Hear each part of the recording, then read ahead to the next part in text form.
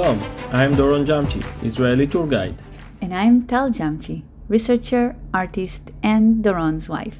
Welcome to the Bible Reflection Guide, the Bible study podcast where we explore the connection between the New Testament and the Old Testament in an Israeli context.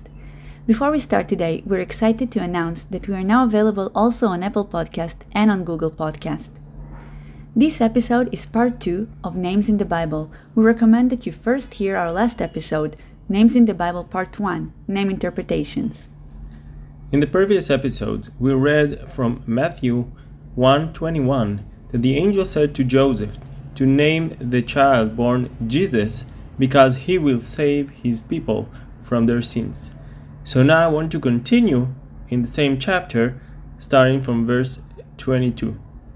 So all this was done, that it might be fulfilled which was spoken by the Lord through the prophet, saying, Behold, the virgin shall be with child, and bear a son, and they shall call his name Emmanuel, which is translated, God with us. So, in our last episode, we talked about the name Yeshua, Yehoshua, which means God saves. And in the verse I just read, it also says Emmanuel, which translates to God with us. God appears in both cases. So what is the difference? In the English, we say God saves, God with us. But in the Hebrew, those are two distinct words. We have the word that appears in the name Yehoshua, which is Yeho, and we have Immanuel, so the word El, we have the word El. And I want to explain the two words. So El means God.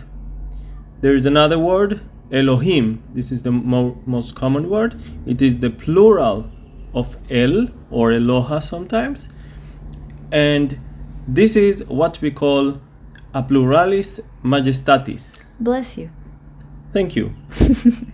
And this is just a way of saying that we address to God, because He is a deity, we addressed Him in the most honorable way, so it is in the plural way, Elohim. But then we have the name Yeho, which comes from the tetragrammaton, which is a 4-letter word.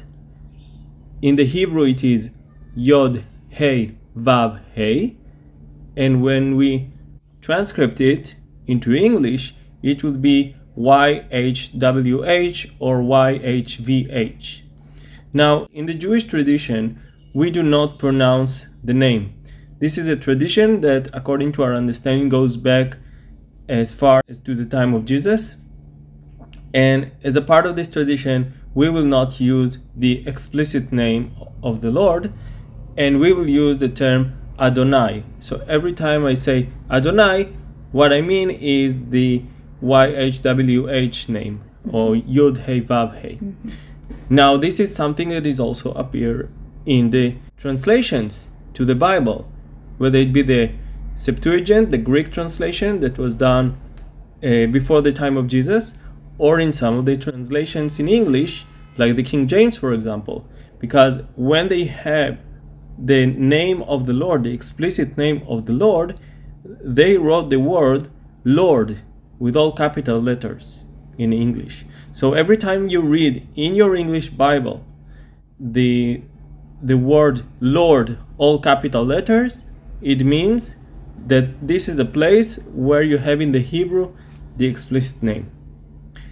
So what is the meaning of the name of God? We know that the word El means God, but we have the explicit name of God that is used hundreds of times in the Hebrew Bible. So what is its meaning? In the research field, we have an interpretation based on linguistics, and they understand it as related to a verb, an ancient verb from the Semitic languages that is related to passion, to love, to be someone who is zealous.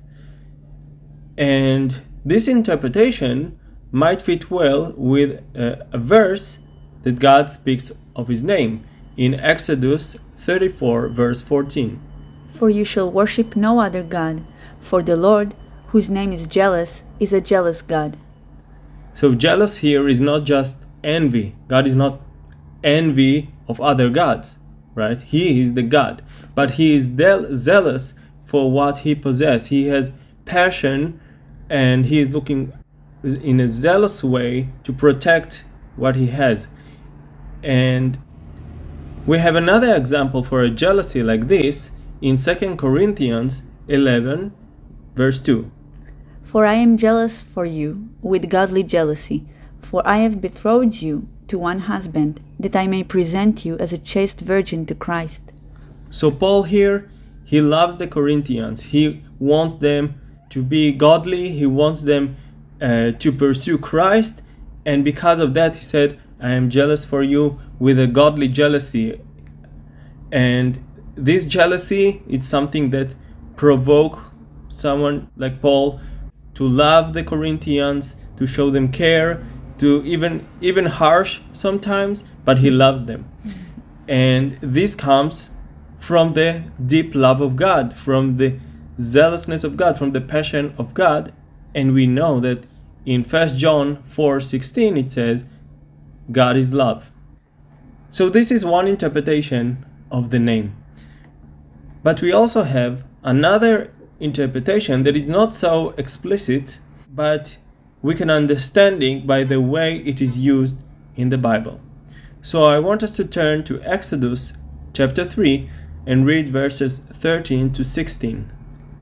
Then Moses said to God, Indeed, when I come to the children of Israel and say to them, The God of your fathers has sent me to you, and they say to me, What is his name? What shall I say to them? And God said to Moses, I am who I am. And he said, Thus you shall say to the children of Israel, I am has sent me to you. Moreover, God said to Moses, Thus you shall say to the children of Israel, The Lord God of your fathers, the God of Abraham, the God of Isaac, and the God of Jacob, has sent me to you. This is my name forever, and this is my memorial to all generations. Go and gather the elders of Israel together, and say to them, The Lord God of your fathers, the God of Abraham, of Isaac, and of Jacob, appeared to me, saying, I have surely visited you, and seen what is done to you in Egypt. So after God says to Moses that his name is I am who I am, he proclaims that his name is forever. But I don't remember hearing this name, I am who I am, ever since that moment anywhere in the Bible. So why does he say that this name is forever? Correct. Because we see here, we have two proclamations of God. Our first proclamation is the answer to Moses. What shall I say to the children of Israel? What is his name? So he said, I am who I am. And then he suddenly says again, you shall say to the children of Israel, the Lord God of your fathers, and so on. So the Lord here, which appears in all capital letters, it actually hints us that this is the word Adonai. This is the explicit name. So what he proclaims that the name that he stands forever is actually the explicit name that we say Adonai. But then it is connected to what he said previously. He said, I am who I am. Well, although this is not a bad translation, in my opinion, but in the Hebrew it doesn't really say, I am who I am. Literally, in the Hebrew, he said, Eheyeh asher eheyeh, which translates to, I will be who I will be. But the thing is that the verbs in the Hebrew Bible, they are not so distinct. There are various ways to use the verbs. For example, if I take an example from Jeremiah 1 verse 5, it says, before I formed you in the womb, I knew you. Before you were born, I sanctified you. So it says, before I formed you in the past, and I knew you. But if I take the literal translation from the Hebrew, it will be as, before I will form you in the womb, I knew you. So we have a play here with future tense and past tense. Maybe it's like a future tense, but it's related to a past event. So we have different plays with it in the Hebrew Bible. So basically, because this poetic way of the usage of verbs in the Bible, when God says, I am who I am, or Eheyeh asher Eheyeh, you can understand it as I will be, or I was, or something that basically it's something that stands forever. So to say I am who I am, it's true because God stands forever. But to be more precise, it is actually saying I am the one who was, I am the one who is, and I am the one who is to come. And I want to take us to another verse in the book of Revelation, chapter 1, verse 8. I am the Alpha and the Omega, the beginning and the end, says the Lord, who is, and who was, and who is to come, the Almighty. Now, here in this verse, we have the proclamation of God, I am the Alpha and the Omega, the beginning and the end, says the Lord, who is, and who was, and who is to come, the Almighty. So, if I take it, who is, and who was, and who is to come, this is actually the explicit name. This is the interpretation of the name. And to prove it even more, the word here, Almighty, in the Greek is Pantokrator. And this word, Pantokrator, is used in the Septuagint, in the Greek translation, for the word Tzavaot, or host. So for the sake of our understanding, let's replace the word Almighty in the verse with Sabaoth, or the host. So we can read it as, says the Lord, who is and who was and who is to come. This is the name Adonai Tzavaot, says the Lord Adonai Tzavaot. Here we have the formula that appears, for example, in Isaiah 47, verse 4. As for our Redeemer, the Lord of hosts is his name, the Holy One of Israel. And here we see in Revelation the proclamation that I am the Alpha and the Omega, the beginning and the end, says the Lord of hosts, but in the explicit way of explaining the name, I am the Lord who is and who was and who is to come. And this is the meaning of the name from the inner interpretation, inner biblical interpretation. Wow, that's really interesting. So now we have a deeper understanding of the name of God. And we talked about the names Yehoshua and Emmanuel, which are constructed out of God's names. One of them has the name El, and the other one has a part of the explicit name Yeho. Correct. So the names Yehoshua and Emmanuel are called Theophoric name. Theophoric contains the word theos, in Greek God, so it's a name that contains the name of God. So in Yehoshua, the name of God appears in the beginning, and in Emmanuel, the name of God appears in the end, right? Right.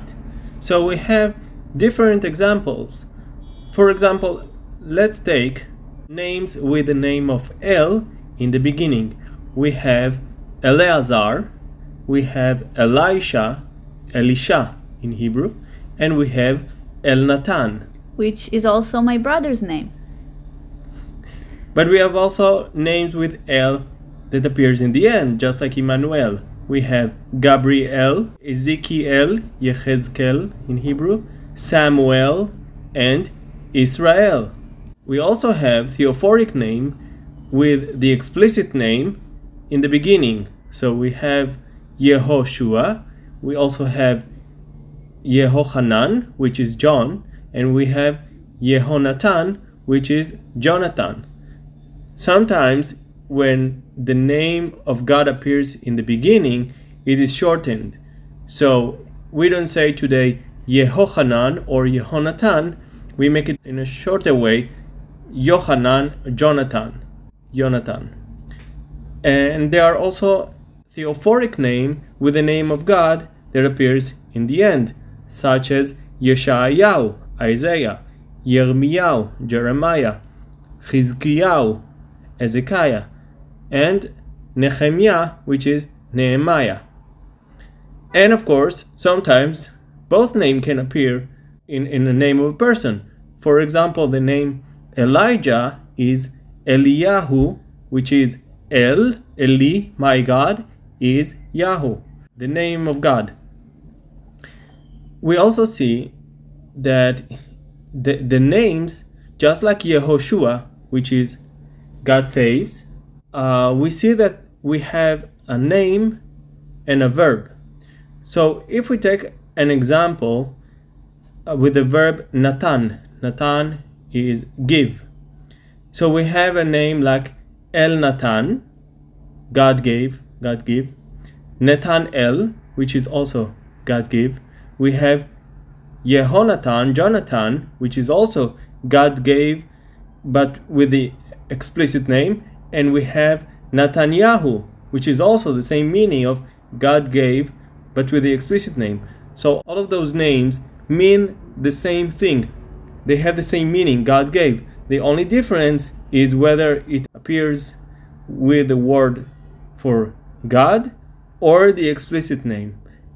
And the change in the place doesn't affect the meaning. For example, we have the king called Jeconiah, in the Hebrew Yechaniah, but in other verses in the Hebrew he appears as Jehoiachin. So Jeconiah, we have the name of God in the end, but in another place Jehoiachin, it's the name of God in the beginning. That's really interesting. Are there any other examples of theophoric names but with names of other deities and not God? Of course, this is a phenomenon that is not specifically for Israel. We have theophoric name with foreign gods. For example, Ramses, it has the name of the god Ra. Nebuchadnezzar, it has the name of the god Nebu. And Belshazzar has the name of the god Bel. Belshazzar is also, this is the name that Nebuchadnezzar gave to Daniel. So Daniel has the name El. So Nebuchadnezzar changed Daniel's name that contains the Israelite deity to a Babylonian deity, Belshazzar. And of course, a foreign deity that is very famous in the Bible is the god Baal. So we have names with the name Baal, like Hannibal or Jerubbaal and Eshbaal. Now we have something interesting specifically with the two names. Jerubbaal is the judge Gideon, and Eshbaal was one of the sons of King Saul. But those names also appear with a different word. Instead of Baal, we have them with the name Boshet, which means a disgrace. So for example, in Judges chapter 6 verse 32, it says, Therefore on that day he called him Jerubbaal, saying, Let Baal plead against him, because he has torn down his altar. So here we see that the name of Gideon was changed to Jerubbaal, and his father that gave him his name explicitly explained that it is related to Baal. He explained it as plead against him, have a fight with him, but it contains the name Baal. But in 2 Samuel chapter 11 verse 21 it says, Who struck Abimelech the son of Jeruboshet. So here we have someone who retells the story of Abimelech, the son of Gideon, that appears in the book of Judges, but he changed his name to Jeruboshet. Another example in 1 Chronicles 8:33. Ner begot Kish, Kish begot Saul, and Saul begot Jonathan, Malchishua, Abinadab, and Eshbaal. So here we have the list of the sons of King Saul. And we have the last name Eshbaal. But in 2 Samuel chapter 2 verse 8 it says, But Abner, the son of Ner, commander of Saul's army, took Ishbosheth, the son of Saul, and brought him over to Mahanaim. So here we see again that the name of Baal is changed to Boshet. This is because one of the writers, or one who copied those parts from the book of 2 Samuel, didn't like it that the name of Baal appears in those names. So he changed it to say disgrace instead of this foreign god's name. So we see that in the Bible there are also theophoric names with foreign gods, but sometimes the writer changed the name to express his perception of faith. So now I want to go back to the names Yehoshua and Emmanuel that we started with.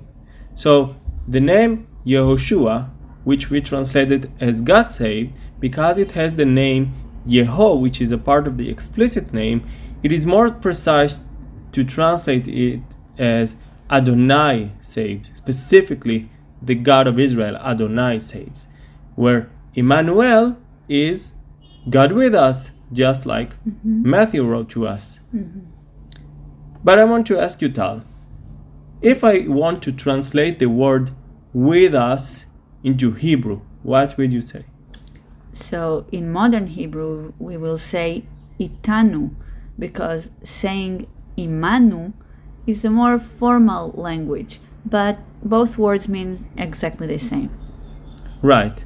So we can say, if I want to say you are with us, I can say you are itanu, or I can say you are imanu, just like in Emmanuel. This is modern Hebrew, where the words are the same, but in the Bible they are not exactly the same. So to understand the difference, I want to read Numbers 22. We will start from verse 7 to 35. The context is that the children of Israel are out of Egypt. They about to finish 40 years in the desert, and now they come to the border of Moab. And the king of Moab saw the great multitude of the children of Israel, and he decided that he wants to curse them. So he sent officers to Balaam. So now we read from verse 7, Numbers 22.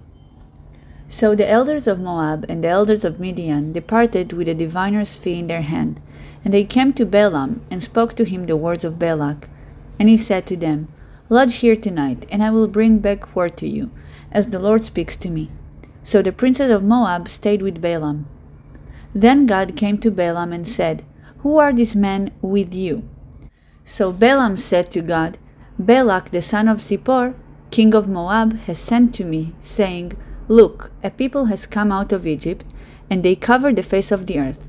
Come now, curse them for me. Perhaps I shall be able to overpower them and drive them out. And God said to Balaam, You shall not go with them. You shall not curse the people, for they are blessed. So Balaam rose in the morning and said to the princes of Balak, Go back to your land, for the Lord has refused to give me permissions to go with you. And the princes of Moab rose and went to Balak and said, Balaam refuses to come with us. Then Balak again sent princes, more numerous and more honorable than they. And they came to Balaam and said to him, Thus says Balak the son of Zippor, Please let nothing hinder you from coming to me, for I will certainly honor you greatly, and I will do whatever you say to me. Therefore, please come, curse these people for me. Then Balaam answered and said to the servants of Balak, Though Balak were to give me his house full of silver and gold, I could not go beyond the word of the Lord my God, to do less or more. Now therefore, please, you also stay here tonight, that I may know what more the Lord will say to me. And God came to Balaam at night, and said to him, If the men come to call you, rise and go with them, but only the word which I speak to you, that you shall do. So Balaam rose in the morning, saddled his donkey, and went with the princes of Moab. Then God's anger was aroused, because he went, and the angel of the Lord took his stand in the way as an adversary against him, and he was riding on his donkey, and his 2 servants were with him. Now the donkey saw the angel of the Lord standing in the way with his drawn sword in his hand, And the donkey turned aside out of the way and went into the field. So Balaam struck the donkey to turn her back onto the road. Then the angel of the Lord stood in a narrow path between the vineyards, with a wall on this side and a wall on that side. And when the donkey saw the angel of the Lord, she pushed herself against the wall and crushed Balaam's foot against the wall. So he struck her again. Then the angel of the Lord went further and stood in a narrow place where there was no way to turn either to the right or to the left. And when the donkey saw the angel of the Lord, she lay down under Balaam. So Balaam's anger was aroused, and he struck the donkey with his staff. Then the Lord opened the mouth of the donkey, and she said to Balaam, "What have I done to you, that you have struck me these 3 times? And Balaam said to the donkey, "Because you have abused me, I wish there were a sword in my hand, for now I would kill you." So the donkey said to Balaam, "Am I not your donkey on which you have ridden ever since I became yours to this day? Was I ever disposed to do this to you?" And he said, "No." Then the Lord opened Balaam's eyes, and he saw the angel of the Lord standing in the way with his drawn sword in his hand. And he bowed his head and fell flat on his face. And the angel of the Lord said to him, "Why have you struck your donkey these 3 times? Behold, I have come out to stand against you, because your way is perverse before me." The donkey saw me and turned aside from me these 3 times. If she had not turned aside from me, surely I would also have killed you by now, and let her live. And Balaam said to the angel of the Lord, "I have sinned, for I did not know you stood in the way against me. Now therefore, if it displeases you, I will turn back." Then the angel of the Lord said to Balaam, "Go with the man, but only the word that I speak to you, that you shall speak." So Balaam went with the princess of Balak. Okay, so you probably noticed there is something very weird in this story. Because in the beginning of the story, the princess of Balak came to Balaam, and Balaam said, "I need to consult with God." And God said, "Who are those men with you?" And he told him that Balak sent them, and God said, "Okay, you are not to go with them." And then more people came. In verse 20 we read that God said to Balaam he can go with them. And verse 21 says that he indeed went with them. But then immediately it says God's anger was aroused because he went. And how did God prove him wrong?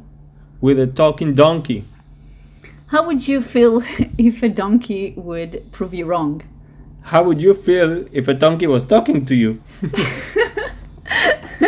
So we're still left with the open question. If God told Balaam in verse 20 that he can go with them, and in verse 21 Balaam went with them, so why was God angry with him in the first place?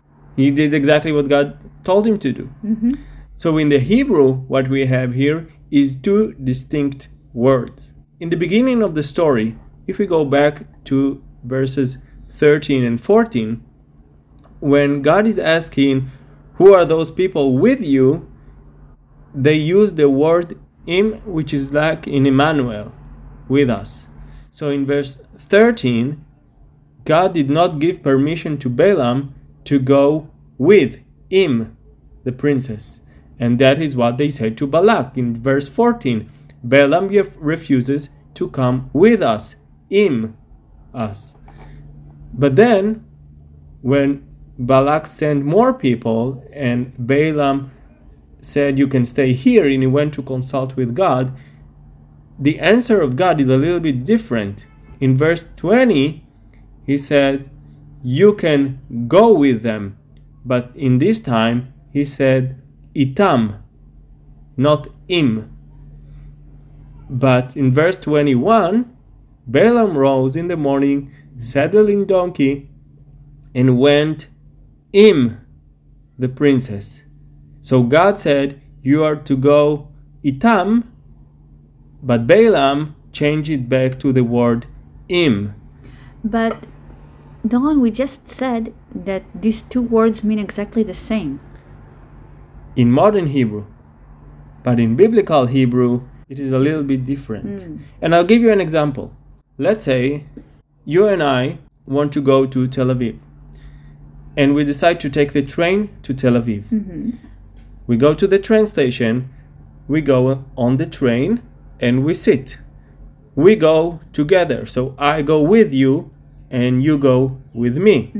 But we are in a train full of people.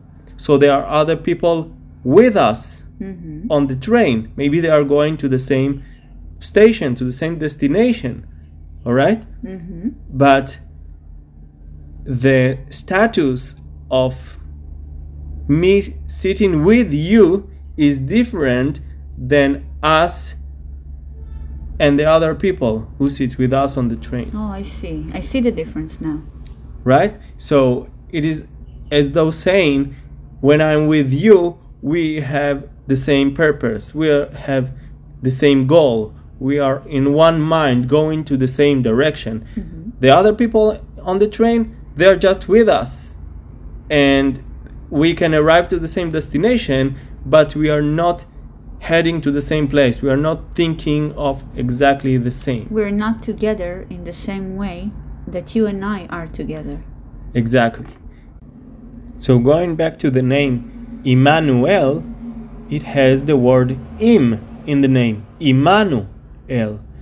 So the meaning is not just in a sense God is with us like we are on the train and is somewhere on the train.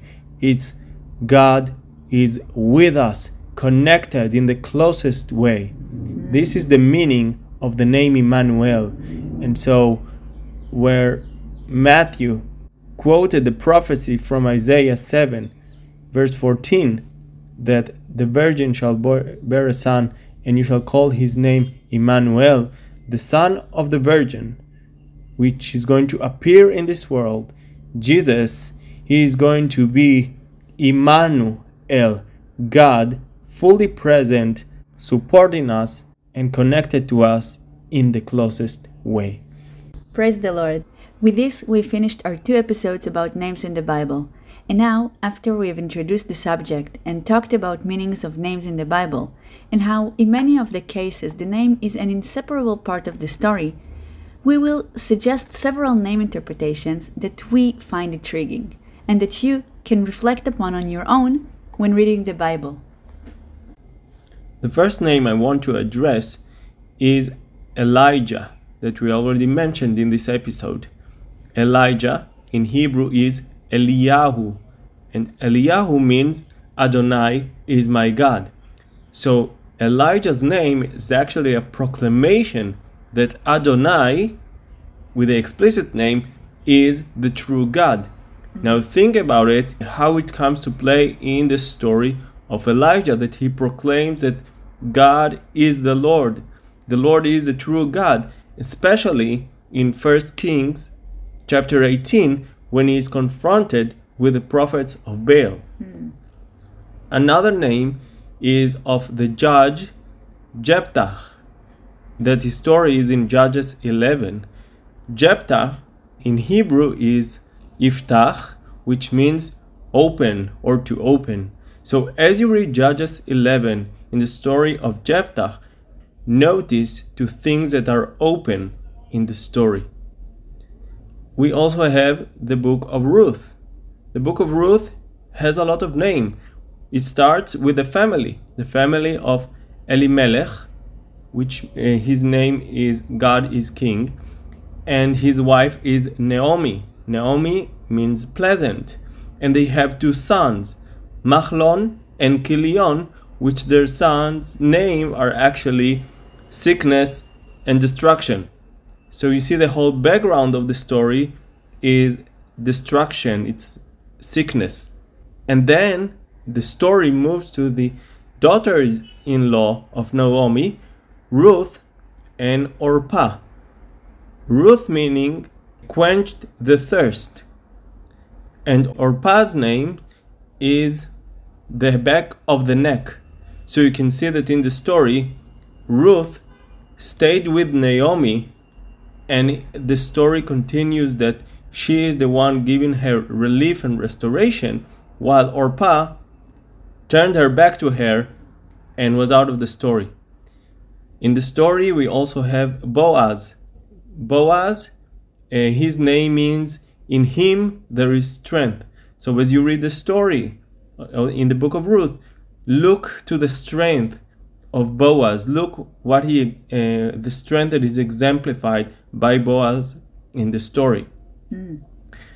And of course, from the lineage of Ruth and Boaz came King David. David's name means beloved. And so as you read the stories about David in the books of Samuel, 1 Samuel and 2 Samuel, and look at the places where David is shown, notice the verb to love or beloved. Notice the affection that David received from others and where he shows affections to others.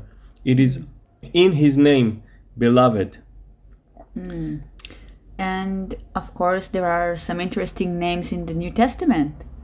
Right. Yet we need to take into account that this is a period where people are named after the heroes of the Bible. And so the names that appear in the New Testament many times give an allusion to an earlier story. For example, Joseph, the husband of Mary, has dreams just like Joseph, the son of Jacob, in the book of Genesis.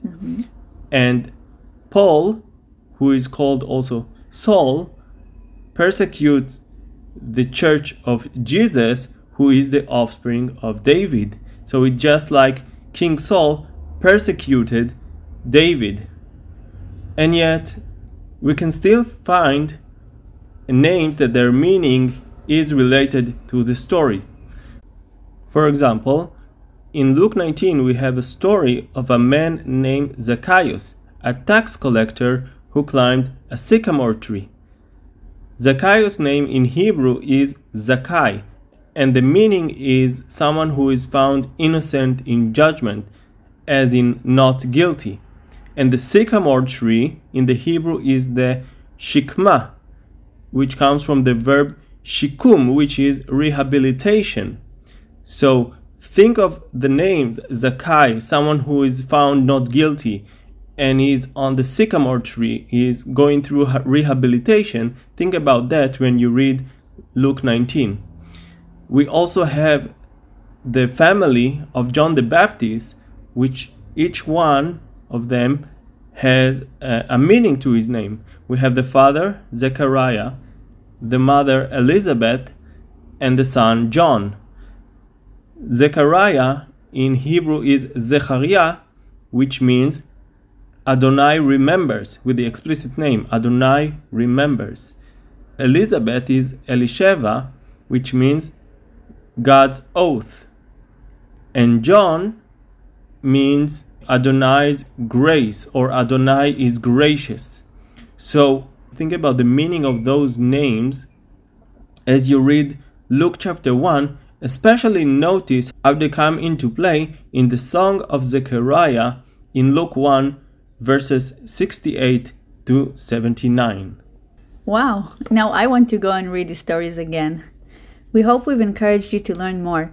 We invite you to come to our Facebook group, Bible Reflection Guide, where we have posted a designated post where you are welcome to ask any question you have, make any remark, and share with us your thoughts. We hope you enjoyed today's episode of Bible Reflection Guide. If you enjoyed, we will appreciate if you share this with your friends and family. Don't forget to follow this podcast by clicking the bell icon and stay updated when a new episode is coming up. We will appreciate if you could rate this episode by pressing the three-dot menu. For more content, visit our Facebook group, Bible Reflection Guide, where we discuss subjects that we spoke about in the podcast. For more reading, please visit Doron's blog on the website doronjtourguide.com. That is DORONJtourguide.com. Links to all of the above appear in the episode description. See you next time on Bible Reflection Guide. God bless and Leitaot.